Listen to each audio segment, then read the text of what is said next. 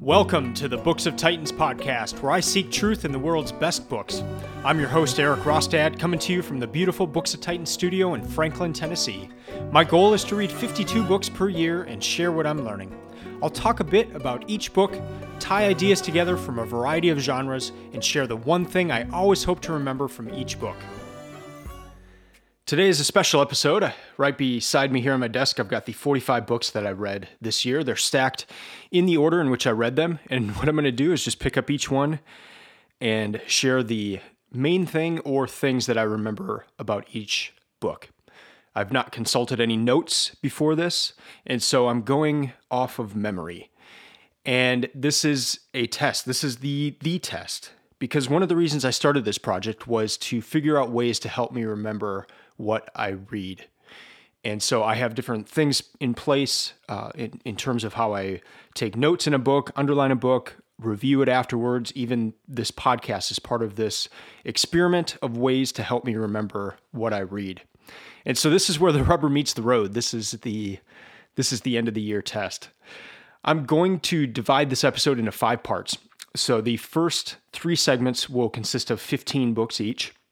And so that will total the 45 books. And then in segment 4, I'll share overall stats for the year, my top 5 books, some common themes, and just some other fun things about the reading list from this year.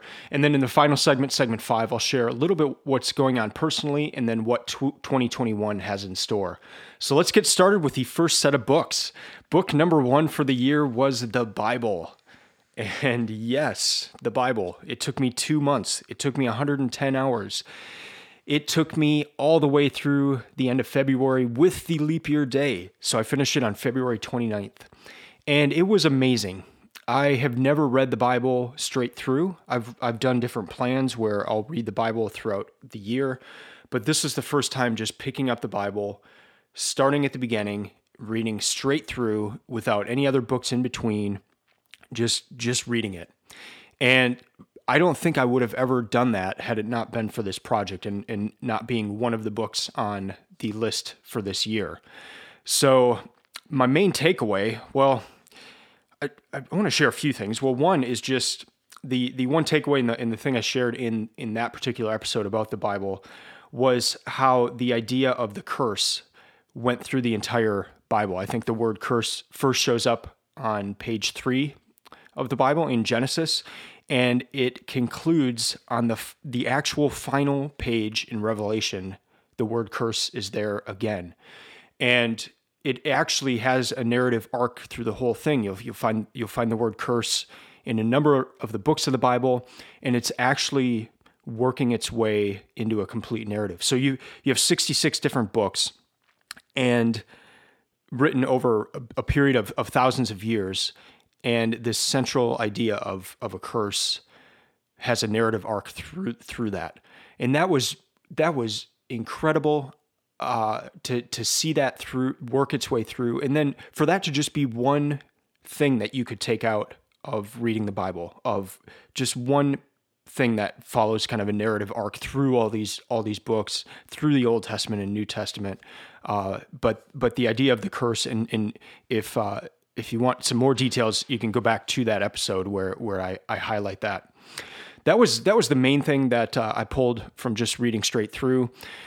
I guess some other things are just how when you read, and especially in reading other books for this project and the 44 other books this year, you see the Bible sprinkled throughout all these other books.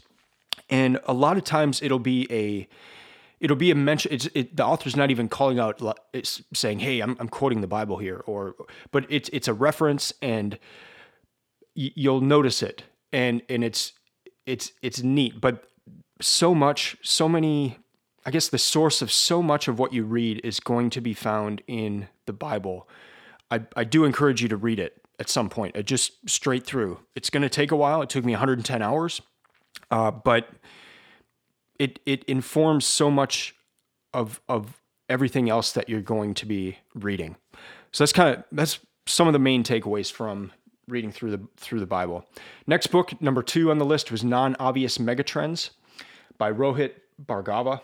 I've read his book the last 4 or 5 years, and each year up into 2020. I don't think he's going to be doing it anymore. He would put out a book at the beginning of the year, and it's a book of predicted trends. And I don't usually go for these types of books because most often these predictions are wrong.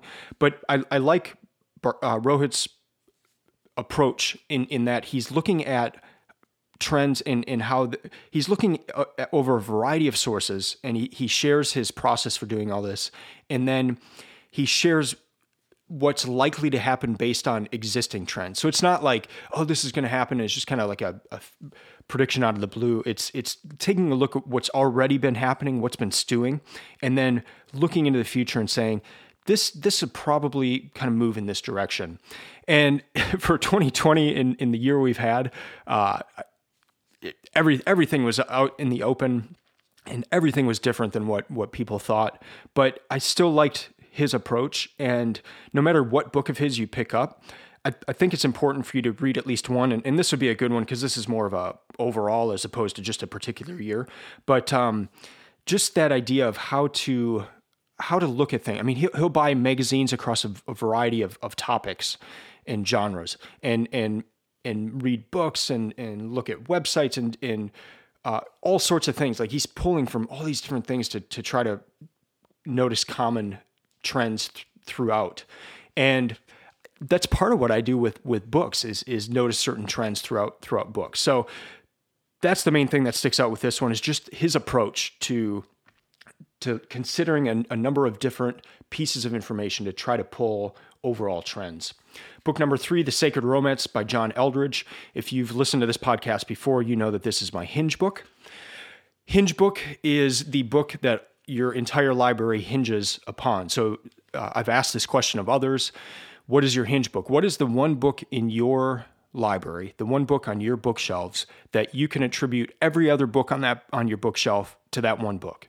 You know, what is it? The book that sparked your interest in reading? Is it the book that sparked an interest in reading a particular kind of book? Is it just the book that got you started in reading in general? And I would have to say that The Sacred Romance is that book. I read it in 1999, either 1998 or 1999, and it just completely changed my life. It changed my reading habits, what I wanted to read, how I viewed media, movies, art, literature.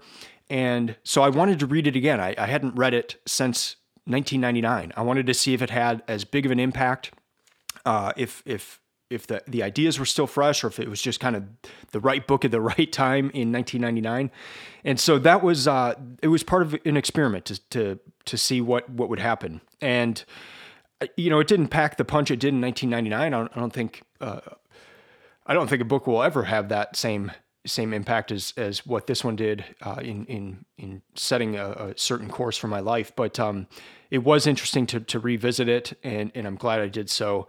And so that's the main thing I remember is just the going back to a book that had a tremendous impact, and seeing what if it would do that same thing again. I guess the thing I remember is just the worldview it puts forward as well. And so that's The Sacred Romance by John Eldredge. Book number 4, Teaching a Stone to Talk by Annie Dillard. The thing I remember about this one is just how she would take two ideas or two things that she was observing, maybe the way an animal was moving, and then tie that into something going on in her life. And the way she did that was so beautiful. I want to read more Annie Dillard. This was my first introduction to her, but this book is just kind of a collection of short stories, and the way she would tie stuff together like that was just, it was fascinating. I loved it. Book number 5, Bel Canto by Ann Patchett. Ann Patchett's a local here in Nashville. She owns a bookstore in Nashville, Parnassus Books, and so I've just wanted to read some of her books. And so this is the one I picked up for this year. And my main thing I remember about this one is, well, for grad school, I had to finish my degree by working in another country, and I worked in Peru. And the building I worked in was right next to the Japanese embassy. I mean, it was like a block away. And I just remember it was just this huge fortress of an embassy. And this book, it's a novel, but it takes place in that embassy. The back of the book says somewhere in South America, but it becomes obvious that this is in reference to an actual event that happened in Peru, where the Japanese embassy was taken over by terrorists. And so this book is set within that historical event. And so that's kind of the main thing I remember is just as I'm reading it, like just having those visuals of seeing that building and then I love opera. And so there's opera references throughout this book. And so I enjoyed this one. Next up, Neil deGrasse Tyson's book, Letters from an Astrophysicist. This was cool. It was just a book of questions submitted to him. And he was, I guess the thing I remember most is his graciousness in his responses and his honesty in his responses and his joy of the universe, of big questions, and not being afraid of those questions and not being afraid to answer them. So this was a quick book, but fun in that sense. Next up, The Great Divorce by C.S. Lewis. C.S. Lewis is my favorite author, so I try to have at least one book of his on each year's list. The Great Divorce is about a man getting to some sort of an afterlife or kind of an in-between afterlife.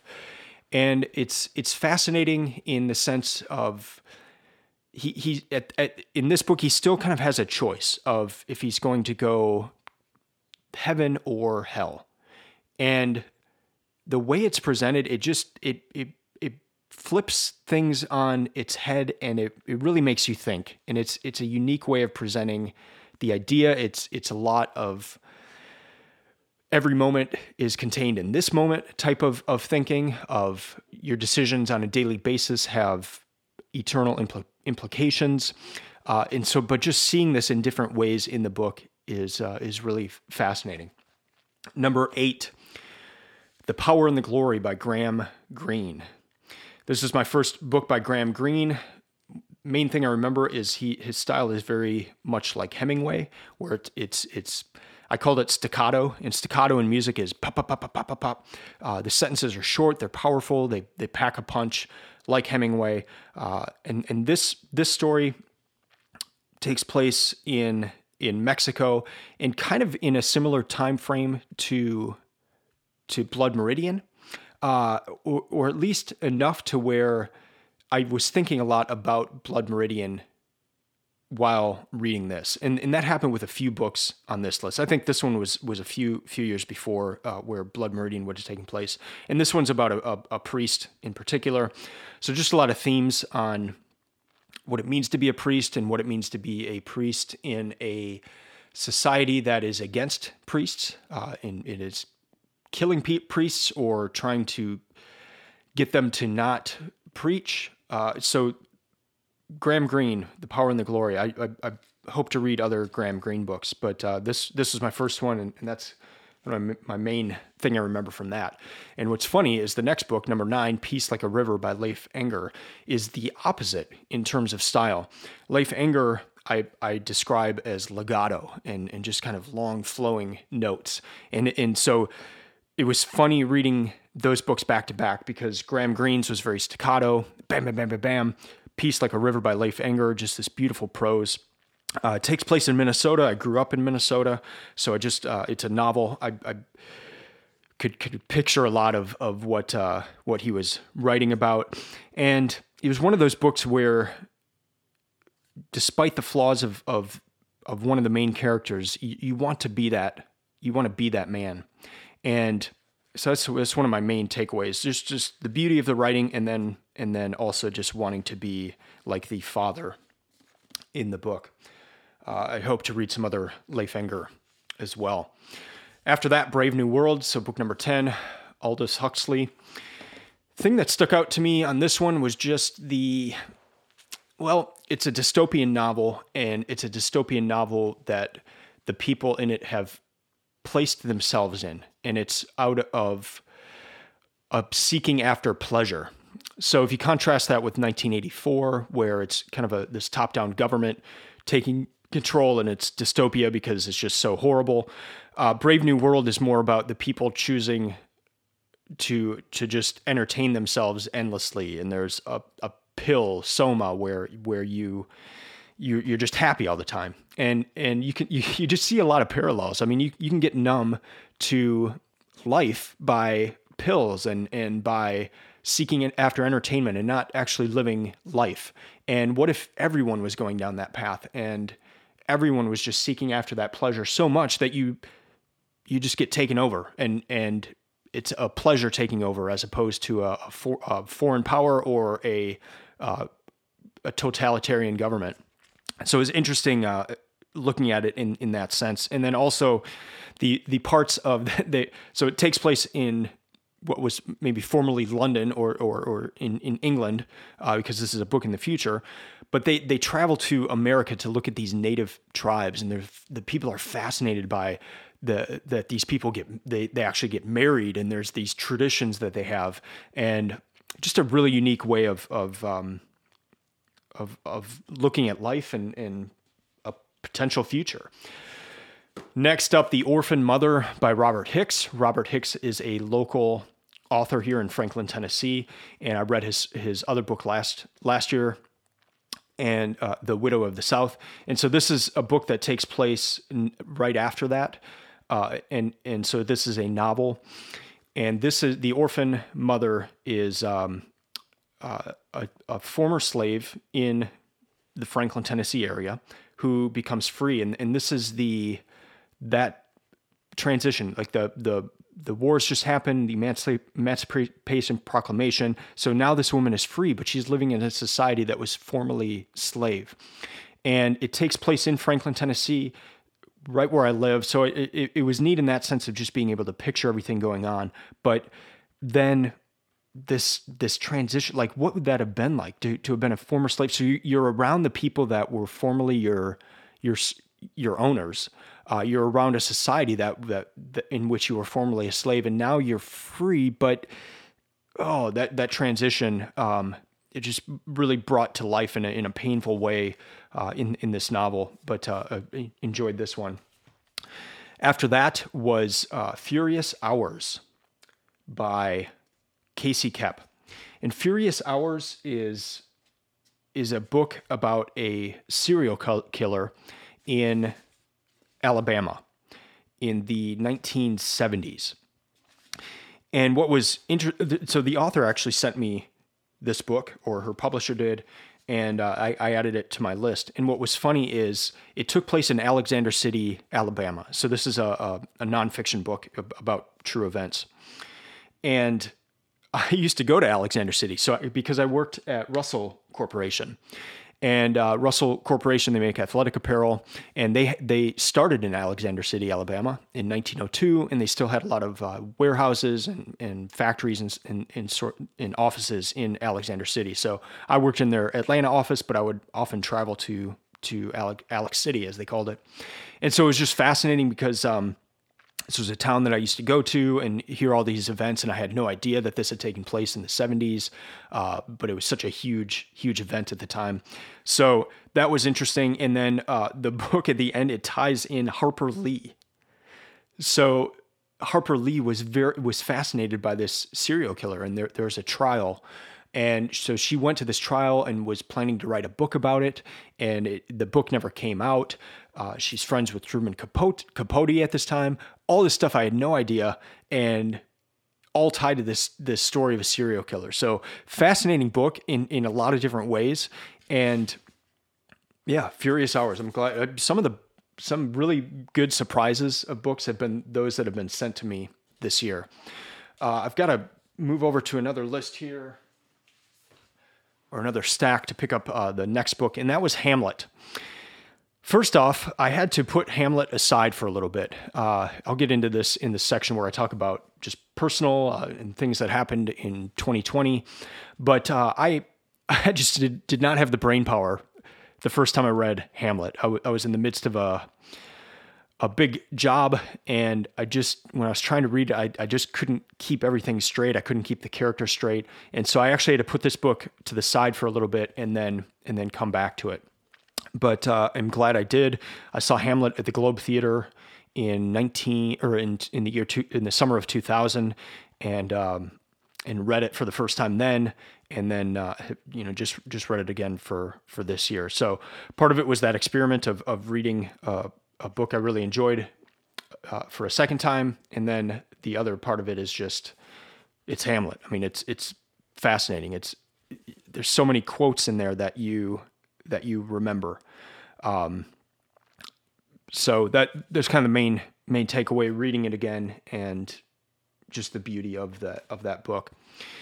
After that, Between the World and Me by Ta-Nehisi Coates. What's funny is I had this on my list, and it was a book suggested to me, and I read it and recorded a podcast on it right before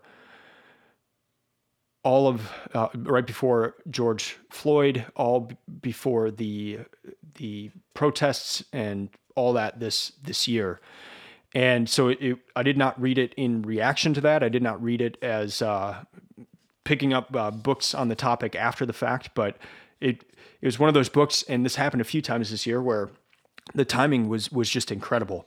And so this book, he introduced some words and ideas that would just jar you.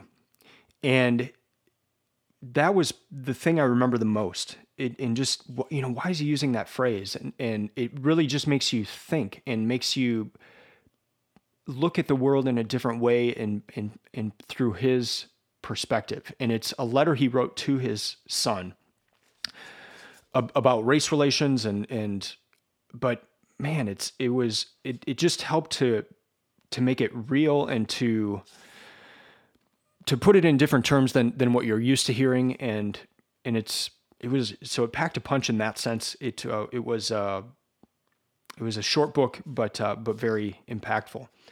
Next up after that, Destiny Disrupted by Mir Tamim Ansari. And this is a book, the tagline is A History of the World Through Islamic Eyes. This was one of my favorites for the year. This was incredible because it basically puts forward the history of the world since like 600 AD, but through Islamic eyes, through a Eastern perspective, and especially an Islamic perspective. So events that we in the West see in a particular way, this book would present it in a different way. And it was fascinating. And I think it's very important to read books like that challenge our ways of looking at the world.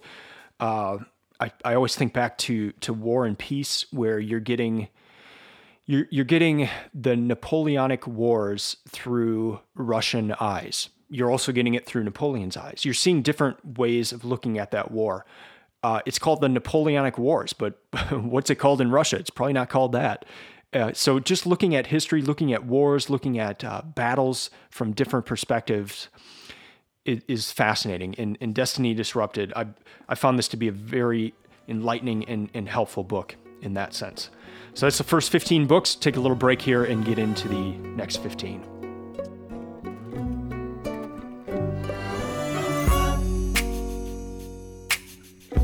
All right, book number 16, Crime and Punishment by Dostoevsky. This, so I mentioned in the first segment, The Sacred Romance being my hinge book, and that led me to Crime and Punishment. That book was mentioned throughout The Sacred Romance, and so I wanted to read a classic, and I wanted to this is the one that I started with, Crime and Punishment, after reading Sacred Romance. So I read this for the first time in probably 1999. And it had a big impact because I just couldn't believe how amazing the book was, and it got me on the path of wanting to read more of the classics. So again, this was kind of another experiment to see what this book would hold, reading it 20 odd years later. And it was amazing. This is still one of my favorite books, one of my favorite novels. And man, just the description of the the crime. So the Raskolnikov is the protagonist, and he thinks he can murder without any ramifications on his life. I mean, he thinks he can get away with murder. And the book is an exploration of that question. Can you? Not just by the law. He knew that he could get away with it from the law, but inside, looking at yourself in the mirror, can you get away with murder inside your head? And so the book is an exploration of that question, and it's a brilliant exploration of that question. So Crime and Punishment, great one of my favorites for the year. Next up, number 17, The Highlanders' Last Song by George MacDonald. George MacDonald is a Scottish author from the 1800s, and he is my wife's favorite author, so I try to have one book by him per year. He's also a huge influence on people like Neil Gaiman, C.S. Lewis, and J.R.R. Tolkien. So this is a novel that takes place around the time of the clearances, which in British history is when England removed a lot of the Highlanders Scottish Highlanders from the north of Scotland. And in many ways, it was just to clear land so that rich people from England could go up there and hunt. And, having these people on the hunting grounds was troublesome, so they were just removed. And a lot of people died that way. A lot of people emigrated to either Ireland or the United States or Canada during this time. But this novel is about one particular group of people, and the chief, the person in charge of that group. And it's one of those books, kind of like Leif Enger's book, where you want to be the protagonist. He's such a man of character and honor that you want to be him, and you don't see him in a good light all the time. I mean, he's having to deal with just tremendously hard things, but the way he goes about it, it's one of those books where Crime and Punishment, you do not want to be the protagonist. It's a very troubled man, troubled life. But The Highlanders' Last Song, it's just a beautiful book and one where you want to be that person. Next up, Range, book 18 by David Epstein, Why Generalists Triumph in a Specialized World.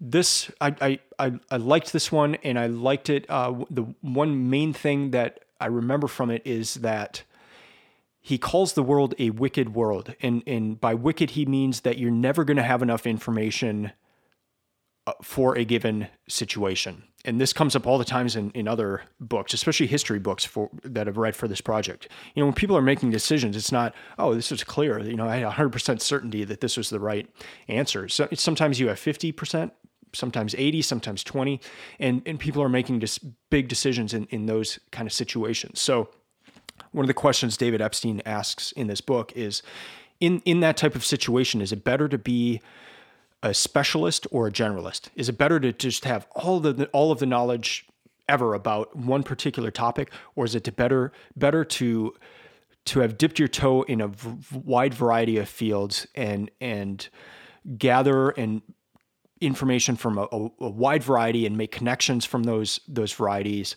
of topics, kind of similar to the what I was mentioning in the first section, the first set of books of, that was non-obvious megatrends, where he's taking all these different sources and pulling main topics and themes from that. So it's kind of that idea, and obviously from the title of the book, Range, you come to understand that generalists do triumph in this specialized world. So a good book in that sense, and I kind of thought going into it, I knew what he was going to say, but there were some nice surprises and bits of wisdom in that book. After that, book 19, The Great Gatsby by Fitzgerald. Had to read this in high school, so this was another book on the list this year as part of that experiment to see if books that I read in the past, if they would have a different meaning reading them 20 years later. Great Gatsby, I hated it in high school. Hated it. Had to read it, was forced to read it, hated it. This time around, it made my top 5. I loved it. It was incredible. And I don't know why they have kids read this book, because I think to a certain degree, you need to have some life experience to understand this book. To me, this year, this book, I turned 40 this year. This book was about nostalgia. This book was about a Gatsby who is seeking after the past with full force. And how he's seeking after the past is in a woman. He wants this woman. He loved her in the past, but there's a problem. She's married now. So his whole life is about trying to get this woman back, and this nostalgia and seeking after this. And you see the devastation that brings. So you could read a book, maybe a nonfiction book, on how, nostalgia is good in some senses, but it's bad in others. And, you shouldn't pine after what's in the past and all that. You could read a paragraph of something that says that, or you could read this book and you could see the utter devastation that it brings. You could see the good parts of nostalgia, but you could see the bad parts as well. And the bad parts are just tremendously bad. And that was my main takeaway from reading The Great Gatsby this year. But yeah, like I said, first time reading it 20 plus years ago, hating it, and now it becoming one of my favorite books for the year. After that, the Aeneid by Virgil. I try to read a few classics each year, and this is one of the classics I had, obviously other than the Bible. So this was book 20. I loved it. I mean, this was incredible. It's the story of the founding of Rome. And so if you're going to read three classics, you would perhaps start with the Iliad, and then go to the Odyssey, and then read the Aeneid. What's neat about the Aeneid is it's about a lot of the same gods as are in Iliad and Odyssey, but it's from the Latin side as opposed to the Greek side. So some of the gods' names are different. And in the version of the book I had, it had a glossary of the gods and their different names and all that. And so this book just became a joy, where you're coming across a god, you go to the reference in the back, you see what that god's name is in Greek, and just, it's such a fun book. It's such a fun story, a lot of tragedy, but just a lot of just great scenes. I mean, just epic scenes. And it made me want to reread the Iliad and the Odyssey. And it's just one of those books again that it should be read, and it helps you know about, well, when you're reading other books, it will reference the Aeneid a lot and characters and gods from this book. So it's an important book in that sense. The other thing I thought about a lot while reading this book is just the ideas of the afterlife. And this came up a lot when I was reading the Bible as well. We have a lot of ideas about heaven and hell that aren't necessarily in the Bible, but there's some in the Aeneid, and then there's some in other books. So one question I had throughout this year was just, where do we get these ideas of the afterlife? Are they from the Bible? Are they from other books? Are they from, what the ideas that we have even in modern day Christianity? Where do those come from? And are they from the Bible? Are they from the place they should be for a Christian, or are we getting stuff from all over the place? And there's a book that I'm going to put on my 2022 reading list that addresses that issue of the ideas of heaven and hell and how they've come about through the ages. So I'm looking forward to that one. But just through some of the books that I read this year, that's just kind of a question that came up that I want to explore deeper. Book 21, And Then There Were None by Agatha Christie. I try to have one Agatha Christie book each year. And if you're new to reading, or you're wanting to get into reading, these are great books because they're short and they help you build your reading comprehension, because it's a murder mystery, each of her books. And so you have to pay very close attention. And so I find myself taking a lot of notes, underlining a lot. Every time a character comes up, I'll write them in the back, write notes about them, because I'm trying to solve the murder as she is writing about it. And you have to pay very close attention in order to do that. So the thing I remember most about this book is that I had no idea who was the killer, and so I was surprised at the end. I usually am surprised in her books, and then just that other piece of it being a great book to test and hone your reading comprehension skills. After that, book 22, Permanent Record by Edward Snowden. I am sympathetic to Snowden. I think he did an important thing in what he released. I don't think that it was as I don't think a lot of people got hurt or exposed from his revelations. I think it was a good thing, and I think those things needed to be exposed. And so I wanted to learn more about him, and I wanted to learn more about his life. And the main thing that stuck out to me was that Snowden was, I guess, convicted in a sense of the role he had at his work by the Constitution and by our founding documents. And that's what ultimately led him to share what he was learning, because it was against our principles. It was against what we were founded as a nation. And that comes up a lot. Some of the most powerful things are when people look back at certain documents or ideals and say, hey, these are the ideals that you guys say that you're living by, but you're not. Here's where it's gone wrong. Here's how we can get back to those ideals. We'll see that in one of my favorite books for the year, The Life of Frederick Douglass, Prophet of Freedom. I'll cover that in the next segment. But he did the same thing. He pointed back to the prophets. Frederick Douglass did. He pointed back to the prophets, to the Old Testament, to the New Testament. He pointed to the founding documents. And Martin Luther King Jr. did that as well, where he was saying, you guys are not living by the ideals that you've set out. And to see Snowden say that same thing, that was the thing that I remember most. Next up, The Storm-Tossed Family by Russell Moore. How the Cross Reshapes the Home. The main thing I remember from this book was, this happens a lot, but it's just kind of a tidbit that came up in the book. And it's just a one paragraph. And it's a story where the author had a strained relationship, a broken relationship with a dear friend. And he was just distraught about it. And he was talking to an old friend, or an old man who was kind of a mentor to him. And the mentor pointed out the problem, and he says this: you're viewing your life in a narrative format. You're viewing your life that if something comes into your life and it's a problem, it has to be resolved. And sometimes that's not going to happen. Sometimes your life and things in your life, it's not going to have this narrative arc. And that stuck out to me so much because that is a common theme I see throughout these books.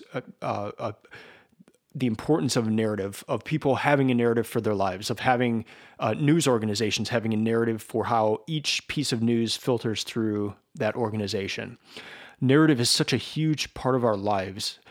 We identify with a particular narrative.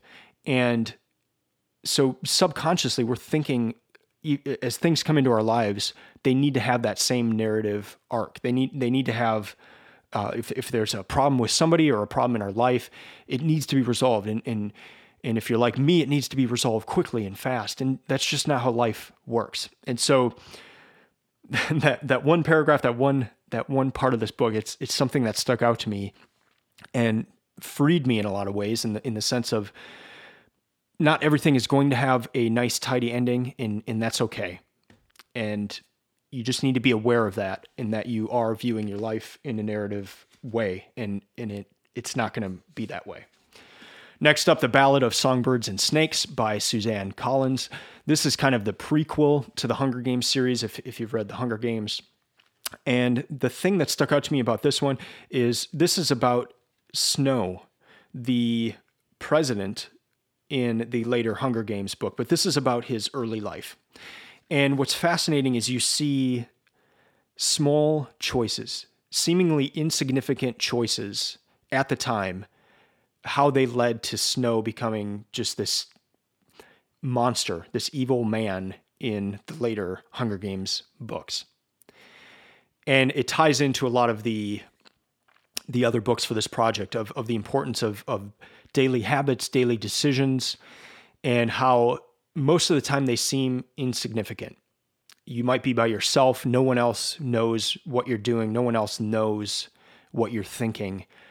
But that's actually really important. And how you handle that, how you deal with that, how you behave by yourself in your own mind has ramifications, and it's leading you one way or another in your life. And so to see that played out in this person's life was really interesting.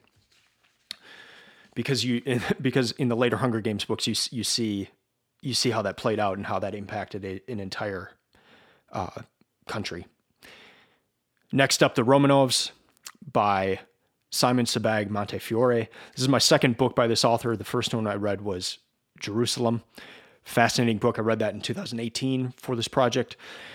The Romanovs. I did not know a single thing about the Romanovs, and this was so fascinating. I just ate this book up. I loved it, and it was a fascinating history. It's 1613 through 1918, right up to when the communists took over Russia.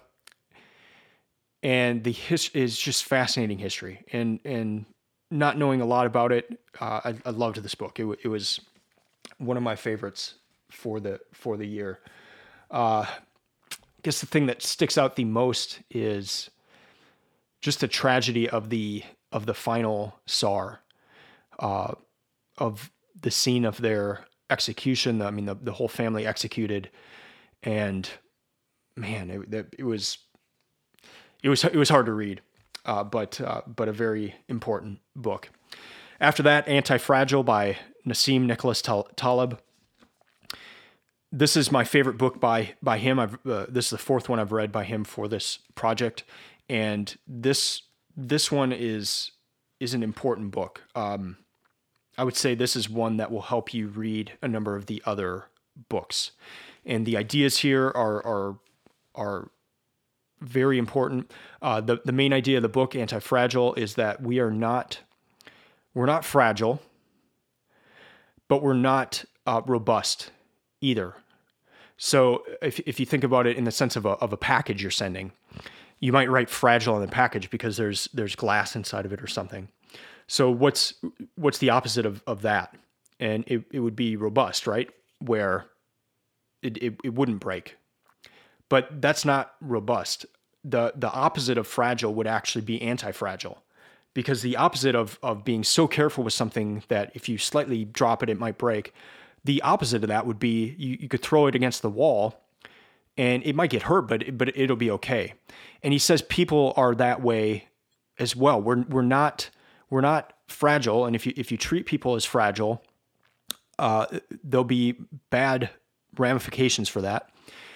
But people are also not fully robust. They're anti-fragile, and they grow with pain. And you can see this every time you go to the gym. You're going to be sore after the day you go to the gym, but your muscles are actually breaking, but then rebuilding and coming back stronger. And that's the way people are. And really important book and really important ideas. You'll see these ideas pop up in a number of other books as well. The anti-fragile idea was a big part of the book that I read last year, The Coddling of the American Mind, that they bring the idea of anti-fragility up. So one of those books that will inform a lot of other books that you read.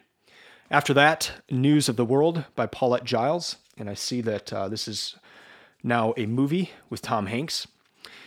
The main thing I remember about this one is kind of like The Power and the Glory, where it actually it brought that part of that world of where Blood Meridian kind of starts to take place, because it takes place in Texas. It takes place in the late 1800s, and it's still where there are many fights between the people in Texas and the Indians, the Indian tribes, and in fact, the Indian tribes kidnap a child in this book, and then that child is released, and it's a man who goes around sharing news of the world, and he takes this girl back to her family.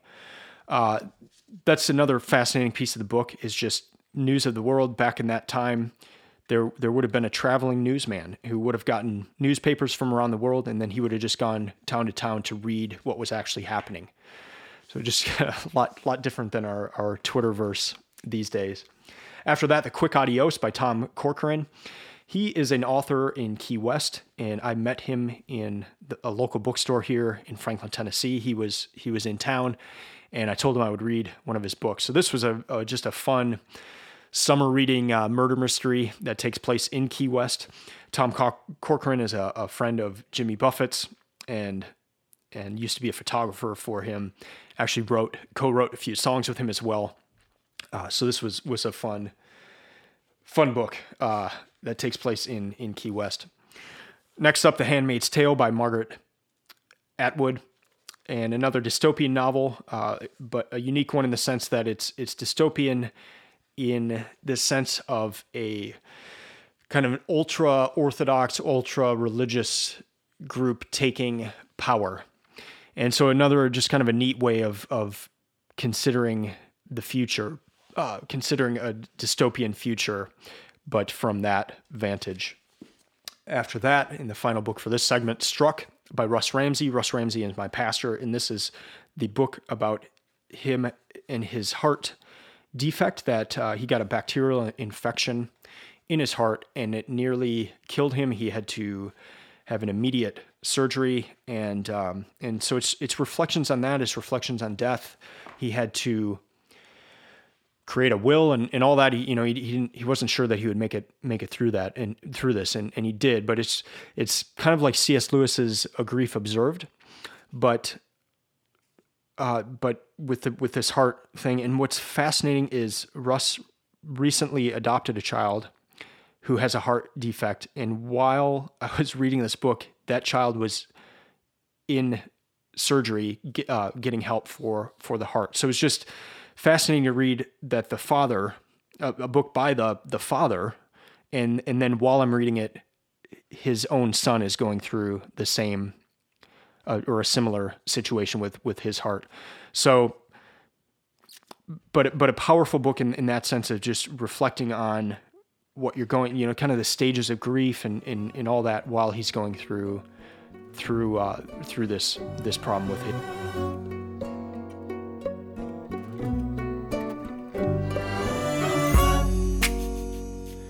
All right, now to the final segment of books. So book 31, Draft Number 4 by John McPhee. This is one that Timothy Ferriss talks about a lot. Ferriss had McPhee as a professor at Princeton, and this is a book about writing. And I always find that books about writing help me to become a better reader, because you kind of see behind the curtain a little bit. The thing that stuck out to me the most in Draft Number 4 is that McPhee would come up with book structures and put them on his wall, and then try to come up with an idea that would fit that structure. And I'd never heard about somebody doing that. And it was just such a unique way of approaching writing. Like, he wanted to have certain characters doing certain things and fitting within this sort of a structure. So he would just draw out kind of a map of what he wanted. And then just as he's going about his daily life, look for things that would fit that structure and then write about it. And he's got plenty of books out there. He's got a book about oranges, a book about one tennis match, and he's just kind of the master of picking one idea and going deep into it. But to see behind the curtain, I guess, and see how he would think about different structures was just fascinating. And so I hope to read some John McPhee books coming up. And the next one I want to read, and that will probably be part of my 2022 reading list, is his book about oranges. After that, book 32, David Crockett, The Lion of the West. I try to have one book a year about Tennessee history. I live in Tennessee now, and so this was the book I chose. Fascinating Life, it was one of those books where it's the question of man versus myth. That came up in one of my final books for the year, The Life of Wallace, The Life of William Wallace. So these men that begin to take on mythical qualities and what's true and what's not. And those books are fun to read because you kind of have an idea. Maybe you've seen movies or shows about a particular person, but to learn about their actual life, that's fun. So that was kind of one of these books. Something that stuck out is just the end of his life at the Alamo. He was killed there, most likely executed after being captured, and just how his life led up to that. It was kind of a sad family life, and just sad life in general. He's being celebrated around the world in different plays and stuff like that. And while that's happening, he's at home by himself, miserable. And I guess just that man versus myth thing and seeing what actually happened is really fascinating. After that, Glory and Honor, a book about Bach by Gregory Wilbur. Gregory Wilbur is a local author. I met him a few years last year, actually, 2019, and he has the library of libraries. He's got an office which it's just wall-to-wall bookshelves. Some of the bookshelves actually jut out of the wall. He has so many, and it was just I met with him one time in his office and just kind of asked him about different books, and it was awesome. But he's written a book about Bach, and so I don't recall anything in particular about this book other than just the man's entire life and the full work that he put out. And so it's a quick read, but yeah, very, very interesting about the man's kind of overall work in his life. After that, I switched things up. These were books that were not a part of my original reading list. And I try not to make changes, but I did make changes because, well, I was on a run one morning and I was thinking, there's an election coming up and I know next to nothing about any of the candidates. Sure, I know the good and the bad in the sense of the way they're portrayed in media, but I don't know anything about their lives. I don't know their main policy positions and how they came to those policy positions. And so I decided to take out 4 books from my original reading list and add 4 books about each of the candidates for president and vice president. So I picked out a book about Kamala Harris, Donald Trump, Joe Biden, and Mike Pence. It was difficult in the sense of not everyone had a book that fit the mold in the sense of this is a book about my life and then here are my policy positions. Kamala Harris's and Joe Biden's to some degree were that, but Donald Trump, the book I picked about him was called Crippled America, and it seems to just kind of be a book that was put out quickly in 2016 to share some of his views. So it's not a whole lot about his life. And then for Mike Pence, he does not have a book. So I read a book by his daughter, and she wrote that kind of about the campaign trail leading up to 2016. So it covers a period of time and then a bit into the beginning of his presidency. So again, not a book that was written by Mike Pence, but it did contain a lot of information about his life. So I'm going to go through this set right now. Yeah, I'm glad I did it. I probably will do this from now on where I read about each of the candidates because it was very helpful and I learned a lot. So first up, Kamala Harris. The thing that stuck out to me in this book was that when given the chance to become the Attorney General of the United States, as in Eric Holder called her and said, "Are you interested in the position?" She was Attorney General for California at the time, and she said, "No, I don't want the position because I still have things that are pending in California. I want to make sure those get done." And no one would have faulted her for taking that role. She would have been working for one of her heroes, Obama, and she turned it down. And I just thought that said a lot about her because she that was like her dream. That's like the pinnacle for her career as a lawyer. I mean, to have that position, and she turned it down to be able to finish what she was working on in California. Next up, Crippled America by Trump. Thing that stuck out to me is just the sheer amount of buildings the man owns.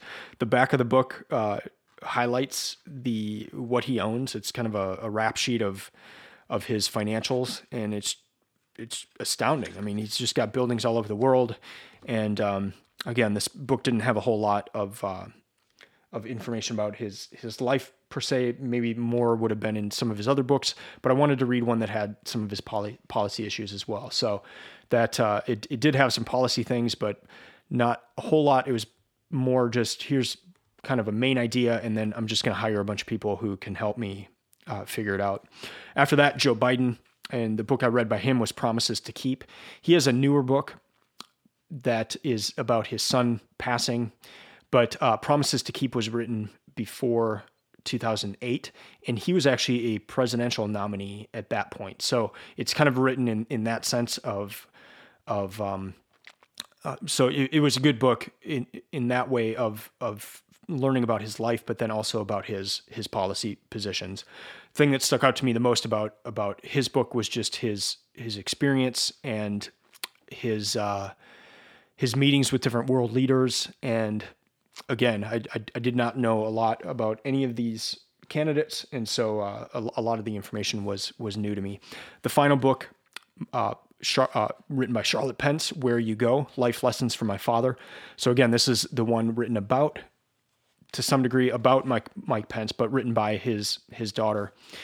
And the thing that stuck out to me was just he's just a solid guy. His family life, the way he raised his daughter, was really neat and really interesting. And so it would have been nice to have a book from his words, from his point of view, but this was as close as I could get. And yeah, I really respected the man after reading that book. After that, The Wind-Up Bird Chronicle by Haruki Murakami.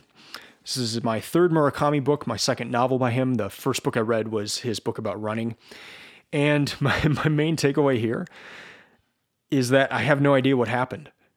I mean, I know I wrote out like the entire situation of the book, the characters, but I don't know how it all ties together. So I'm hoping that someone who's listening to this can tell me how it all fits together. And so, yeah, I was kind of confused at the end. I thought there might be more of a tidy closing to the book, and I think there is. I think I just missed it. And even after writing out all the characters and all the things they did, and meticulous about that, it's not that I wasn't paying attention, which happens in some books I read. This I just don't know how it all fits together. So that's my main takeaway. I did enjoy the book, but yeah. After that, Blood Meridian, and this was another book that I added to this year's reading list. And the reason I added it is because I read this in 2017 for the project, and it is the book I hated the most. I mean, if I ranked every single book, I would put this at the absolute bottom. And that was after my 2017 reading. It was so violent and gory, I couldn't get past that in the first reading. And another reason is the podcast episode that we did for Blood Meridian gets just the worst feedback because we didn't really cover the book. We just shared how much we hated the book. Jason and I did. And so I didn't think that was fair. I thought I needed to re-record a podcast about Blood Meridian that actually talked about the book and not just how much I hated it. And so that was the reason I reread it. It was also an experiment of sorts to see if I would have a different reaction to it this time. And I did. And I was really surprised. I went from kind of a 1-star rating for the book to a 4-star rating.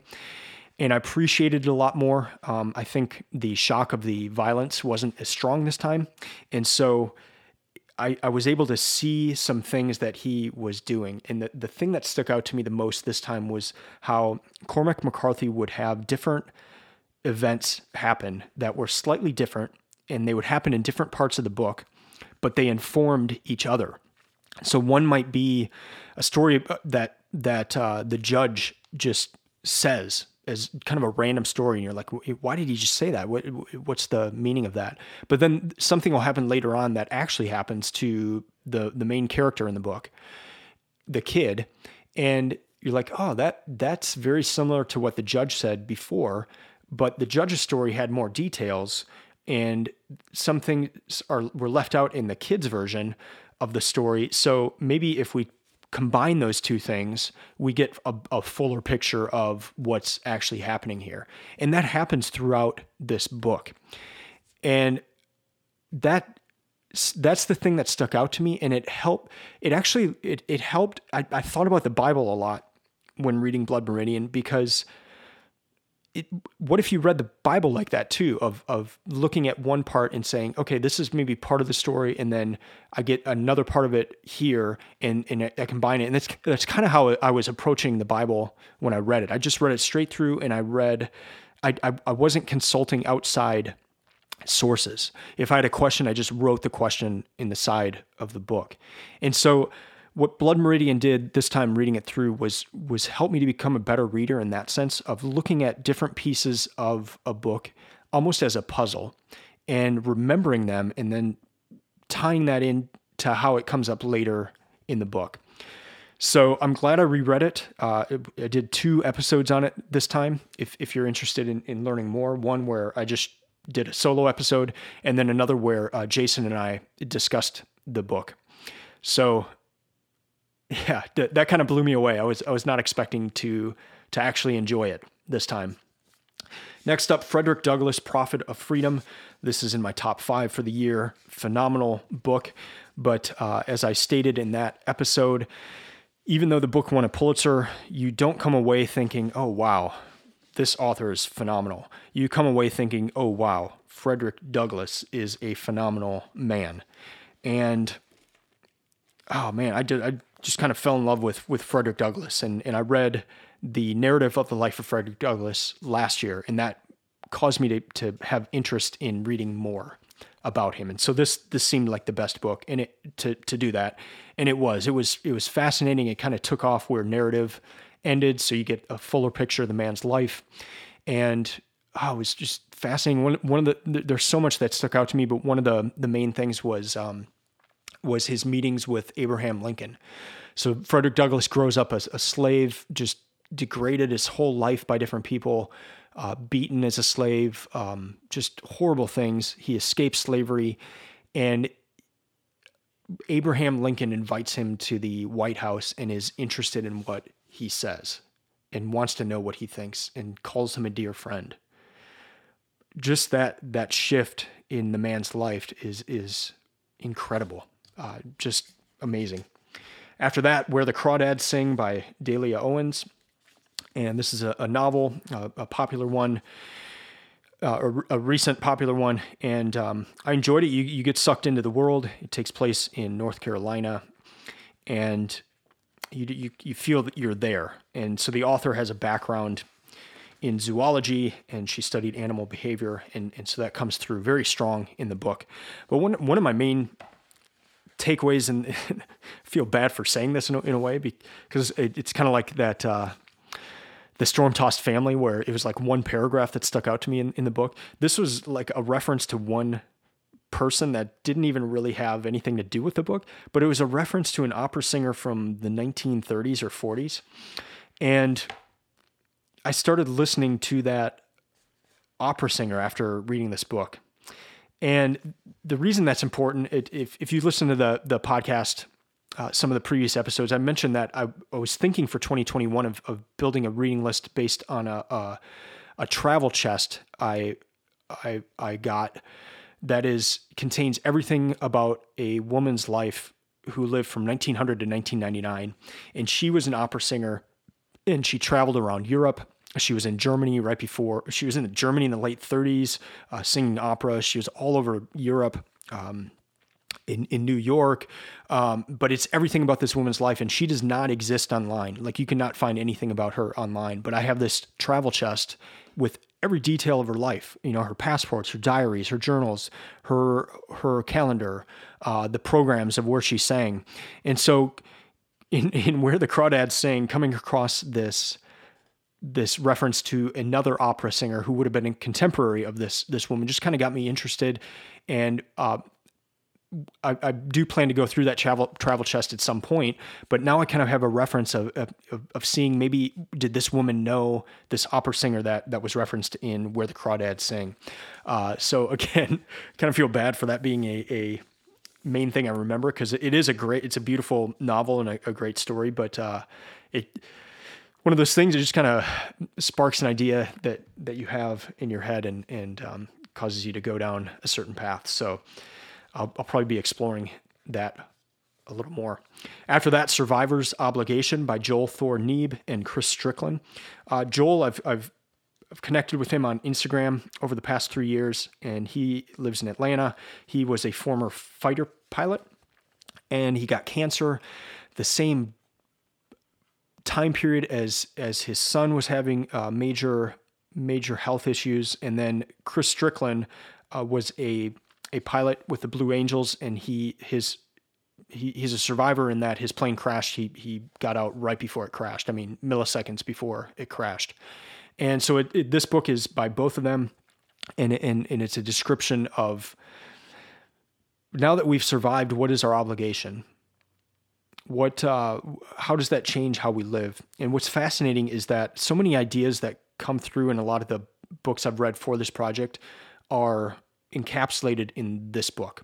The importance of time, the importance of training your mind for when bad things happen, the importance of daily habits of how to get through a tragedy. Just so many ideas are in this short book. And so I really enjoyed it in that sense. And then my uncle's a pilot, and so just a lot of even the planes they trained on, the T-38s and that kind of thing, just kind of got geeked out on a lot of those descriptions. So Survivor's Obligation, Navigating an Intentional Life. After that, book 43, Life of Wallace by James Patterson. And no, not that James Patterson. This is a James Patterson from the 1800s in Scotland. And I picked up this book in Edinburgh at a used bookstore, the Gently Mad bookstore. I picked it up a couple of years ago in 2018, and it was published in 1898, and there is a sticker in the front of the book for Springburn School Board, Albert Evening Continuation School, session 1898 to 1899. This book was a prize awarded to one James Henderson for complete attendance and good conduct, 8th of March, 1899. So I just found that fascinating. This book was given to a student for complete attendance and good conduct. But I wanted to know, so this is a book about William Wallace. I wanted to know what was known about his life in the late 1800s. We obviously have the Braveheart movie to go by now, but I wanted to know what they were thinking then. And what's great about this book is it pulls from Blind Harry's account of William Wallace, which Blind Harry was a poet, and he wrote a poem where pretty much everything we know about William Wallace is in that poem, other than the historical records. But Blind Harry lived 170, or he wrote the book 172 years after Wallace was dead. So again, it kind of goes back to that, the book about David Crockett, the man versus myth. There's a lot of that discussion in this book as well. What's William Wallace? What's the man? Who is the man? And what part of what we know about him is the myth. And so what this book does is it takes Blind Harry's account and then compares that to what we know about Wallace from a historical record at the time in 1898. So we know even a little bit more now, but it was interesting to look at that and then kind of compare it to Braveheart as well. So I'm going to have an episode coming up in the future where I compare what is in this book with what is in the movie Braveheart. And although Braveheart is wrong historically on so much, I think what they captured in a lot of the different scenes, even though it was so wrong, it did point to something that actually happened. And so I'm going to go through that in that episode. That'll probably be coming up in January or February of next year. But that's kind of my main takeaway of Wallace. One thing that stands out is they say when he was executed in London, he asked for the Psalter book to be placed in front of his face. And so he was looking at that. It was a book given to him by his mother. And he was looking at that the entire time during his execution. After that, Our Hope by Dmitry Dudko, Father Dmitry Dudko. He was a priest in the Russian Orthodox Church in Soviet Russia. So you can imagine that not being a very pleasant experience. And in fact, he was put into a gulag for 8.5 years in Siberia. And this book is after that. It's when he's a priest and he starts getting questions from his parishioners. And instead of just answering the questions to the individuals, he's realizing that, a lot of other people have these same questions. So he starts addressing the questions during the services, the church services. And so this book is a collection of those discussions. It's a collection of these questions and answers. And what I've found in this reading project is some of the best books are written by those who have suffered the most. I mean, you think Man's Search for Meaning, some of the books about war where people have suffered as prisoners of war or as soldiers. You get lessons from suffering that the average person may never get, or would just take so many years to get those same lessons. It's kind of compacted in a short period of suffering. So that's one thing that stuck out in Our Hope. The other thing is that he was put into the gulag by the communists. And yet his main beef is, and the main thing he calls out as the problem is atheism. And I just found that fascinating. I think part of it was political, just so he wouldn't get in trouble. But I think the other side of it is he identified a bigger problem than communism, and maybe even the source of the problems of communism is its basis in atheism. And so that was fascinating. I will cover this book in an upcoming episode, and I'm actually planning to have someone on the episode whose parents knew this priest in Russia, and so might be able to get kind of a deeper knowledge of this man's life. But that was a fascinating book, and if you're a pastor, I think this would be an excellent book for you to read. The final book for the year was Maus. This is a comic book, but it is a comic written about the World War II, but from the vantage point of Jewish persecution, a Jewish family in Poland, and their struggles through the Holocaust. But it's written from the point of view of the Jews are mice in this book, and the Nazis are cats. And so it's a comic, but it just kind of takes you out of a regular book about World War II, and it was fascinating and just a different way of portraying it through comics, through these drawings. And the thing that stuck out to me the most is just the ability to put information forward in a different way. And so with this comic, there's one image in this book, one part of one page of the comic, where the family is at a point where they have to go somewhere, and there's just nowhere to go. And the picture is the roads that they can take, but the roads are in the symbol of a swastika. And it's not even very obvious. It's kind of like a side view, but if you look at the way the roads are going, it's a swastika. And so it just kind of puts into it gives a picture of the impossibility of the situation. Any road that these people took, trying to get out of Poland or get out of areas where the Jews were being sent to the prison camps, to Auschwitz, any road you took was along this swastika. It was just an impossible situation, and just seeing that picture of it, even though it's a cartoon, it popped something in your head of like just the impossibility of the situation. So it's one of those things, the ways you can communicate with different mediums. It made me want to read other comics or other books in this format, because there's things you can do that you can't do in just a regular book. I mean, you could describe how impossible the situation is, but seeing that one image just really, I guess, put it into perspective. So that closes out the 45 books. In the next section, I'll go through some stats and my top 5 books for the year.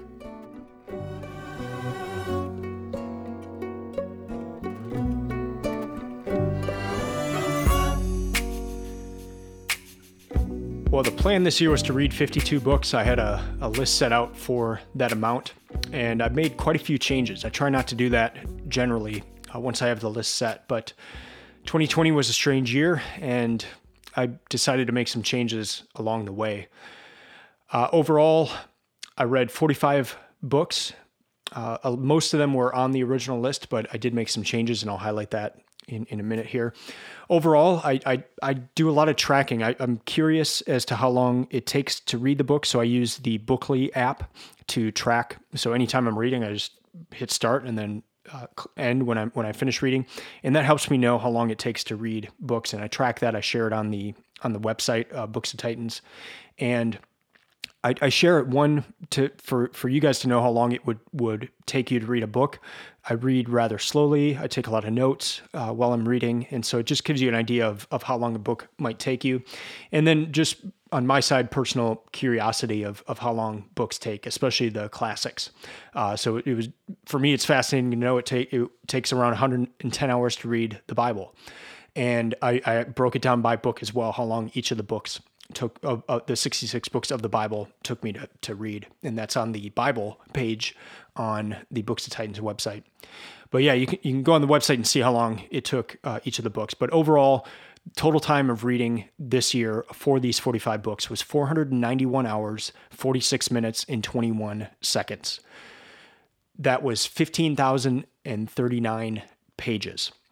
So what I do is I take the number of pages that I'll be reading in a given year. So my original list of 52 books, I added all those pages together and divided by 366 because this year was a leap year, so we had that extra day.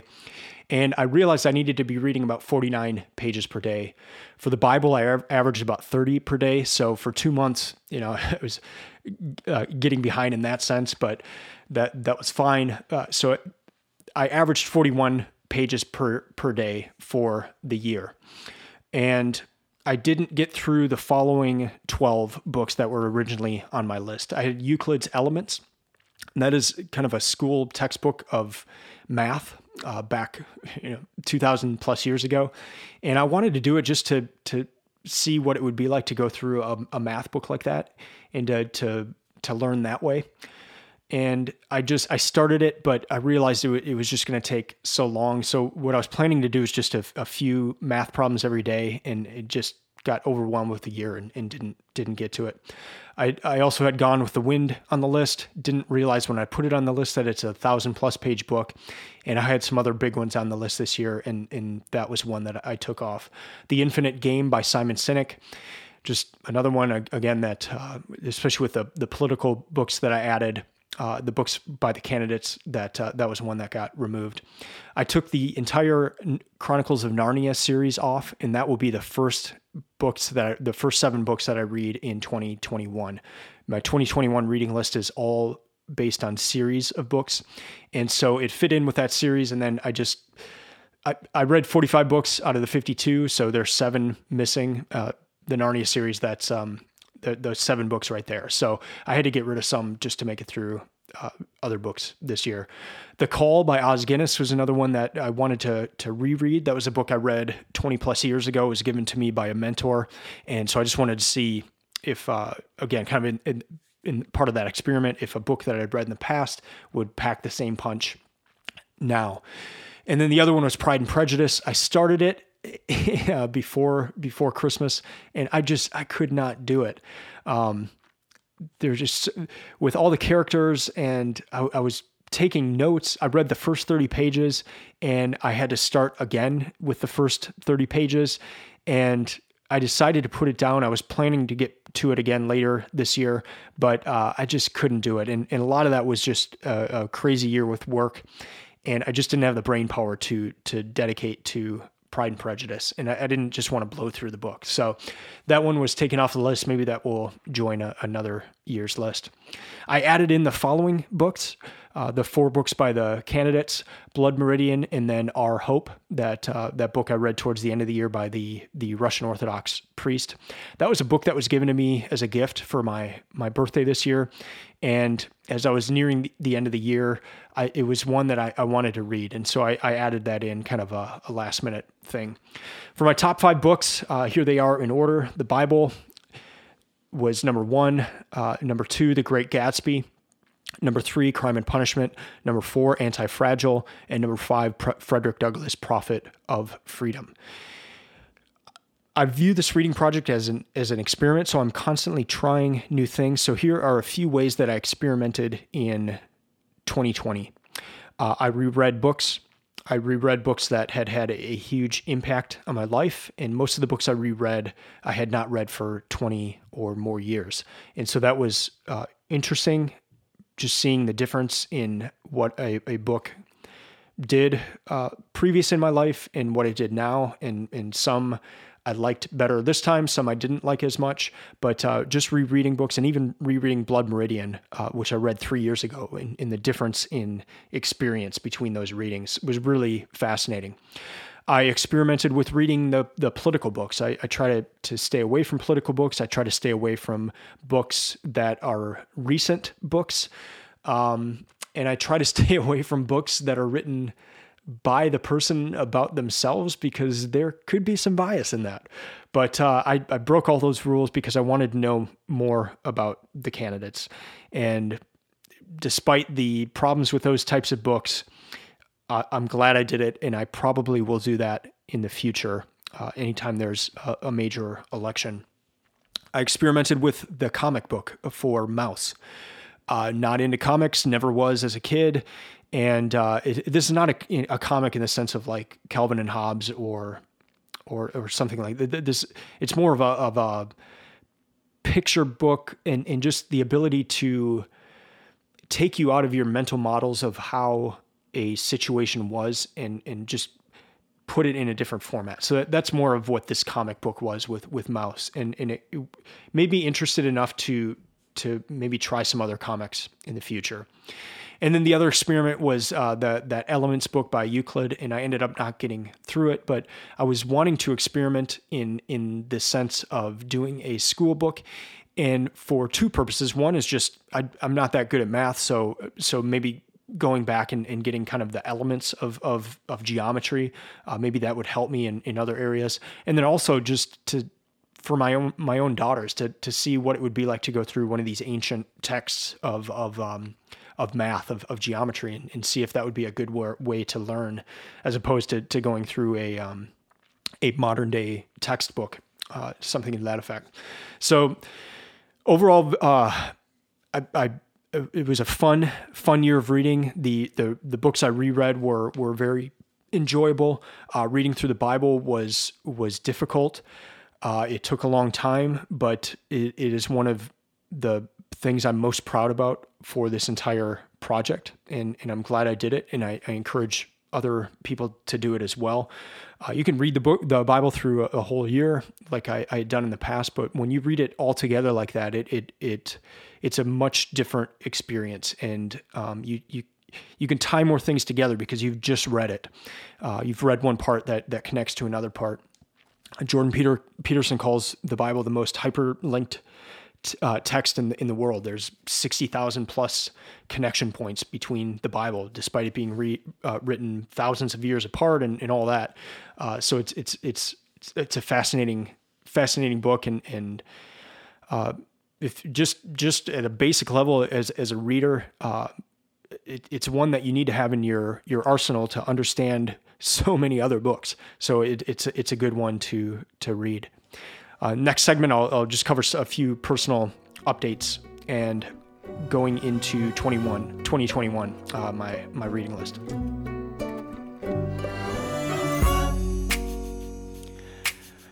Well, 2020 is almost done. I'm recording this the morning of January 31st. It was a very tough year. I'm sure you guys all experienced things you never thought you would experience. And so just wanted to share a few things from my side and kind of how it relates to this reading project. On March 2nd of this year, I went to a concert. I went to see Collective Soul at the Ryman Auditorium. And as I was leaving that concert, I was going to my car. I took a photo because the sky looked so weird. And it's a skyline shot. I mean, there's the buildings of Nashville, and then just behind it, just this ominous sky. I drove home that night, and it was one of the weirdest storms I ever have driven in. The lightning was going sideways, and it was just odd. I woke up the next morning, the morning of March 3rd, and my wife told me that a tornado had ripped through Nashville. And about 1 hour after I took that photo, and about 1 mile away from where I took that photo, a tornado had touched down and destroyed a lot of different parts of Nashville. And when I look back at the year, that was really a turning point. It's like that unleashed something for the rest of the year. A week after that, on March 9th, I celebrated my 40th birthday. My wife surprised me with a party at the local bookstore here in Franklin, Tennessee. And that was Sunday, March 9th. The next day is when things started to shut down, when things were starting to close and because of COVID. And so it's like that early March time period, there was a shift, and then it's just like everything was unleashed. And we know the rest of the year, just the chaos and it being an election year as well. I also do website development. That's my main work. And so as everything started moving online and physical stores and such starting to be closed, a lot of things moved online, and my workload nearly doubled. And so I'm so thankful for that. I love what I do, and so it was fun, but it was also just a lot. And when it was combined with this reading project in that I'm working like crazy all day, and it's a lot of mental thought in the work. It's not just like mowing a yard. I would just be exhausted by the end of the day, and I would still be wanting to read and do the project. And so one thing I learned this year is even when I'm with my family, I try to read while my family is sleeping. And so to do that, I have to sacrifice some sleep some of the times.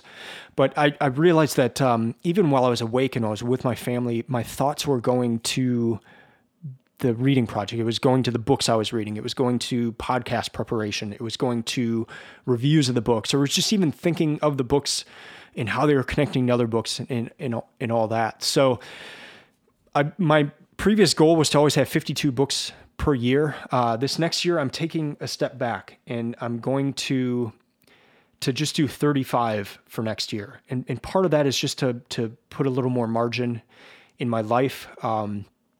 The lack of sleep and the lack of being fully present when I'm with my family is not something I'm proud of, and it kind of came to a head this year as well. So in the next year, I'm just taking a little step back. Podcast wise, I'll be doing every other week again, as opposed to every week. And I don't. If you listen to the episode of the 10 rules for reading, one of the rules is family first. And I don't ever want things to get so involved with this that it takes away from the most important things in life. So I will still be around. I'll still be reading. I love reading. This is not like a chore or a job. This is pleasure. But just taking a step back in 2021. So for 2021, I have posted my reading list on the website. It's based on series of books. So as I said, the first series will be the Chronicles of Narnia. And then I have just different series throughout the year. I'm going to read Harry Potter. I'm going to read the Lord of the Rings series. I'm going to read a series about the Civil War, about Lyndon B. Johnson by Robert Caro. And so the theme of the year is series. And so I invite you to go to booksoftitans.com to see that series. You can also go to booksoftitans.com and see my 2020 reading list. I reviewed each book. I shared how long it took to read each book. I rated each book. And so if you're looking for ideas for books to read, I hope this episode gave you some ideas, but then you can also go to the website and look there as well. I've recently revamped a lot of the website, so there's some new tools. There's the resource page. I have a spreadsheet that you can download for free. I don't even ask for your email address, but it's a spreadsheet to help you catalog your reading list and then also determine how many pages you need to read per day and that sort of thing. I am also working on an update. I have a list of all books ever suggested in the Tim Ferriss Show podcast, and I'm working on a revamp of that list that'll be more interactive and searchable and all that kind of stuff. So keep an eye out for that, probably early into 2021. So to recap, this reading project is an experiment. I'm constantly trying new things to see how I can read more books and remember what I read. I don't want to get through a magic number of books and then forget everything I've read. This episode itself is the test. This is my yearly test. I did it for the first time last year, but it's my yearly test to test myself on what I've remembered. And one thing that really pops out is the books that I've covered on the podcast, I remember. The books that I've spent time reviewing, I remember. The books that I just kind of blow through and don't really spend a lot of time on the review or I don't do a podcast episode about it, I forget. So it just kind of drives home these things of here's things I have in place that help me to remember what I read. And if I do those, I'm more apt to read the book. It may seem like a very simple takeaway, but in an effort to want to remember what I read, that has been very... just seeing how these different things impact my memory, it has been really important. All right, that's going to do it for this episode. Thank you for listening. I'd love to hear from you. Many of you have been emailing me recently. You've been sharing your reading lists. You've been sharing your favorite books, and I love that. So please feel free to email me. That's one of the reasons I started this project, is to connect with other readers and to find out what other people were reading. So also remember that I have that spreadsheet now on the Books of Titans website. You can download it for free. I have it in Excel, Apple Numbers, and Google Docs formats to where you can track your reading list, and it just helps you know how many pages you need to read per day. It has all sorts of equations so that you know how many pages you need to read per day of a year if you're trying to get us through a certain number of books. So feel free to download that. If you'd like to support the podcast, you can do that. You can go to booksoftitans.com/support. I'm also adding some merchandise to the website. So I've got a coffee mug up there right now. And a very important part of any person's reading life is coffee. So if you want a coffee mug that says Books of Titans on it, I have that on the resources page of the website. You can also follow Books of Titans on Instagram or Twitter at Books of Titans. And the website is stock full of resources, even more resources now as I've been doing this revamp, that help you find the best books and to create your own reading list. I'll be back in a few weeks. I'll be discussing either Life of Wallace or Our Hope. And until then, keep reading, keep learning, and keep listening. I'm out.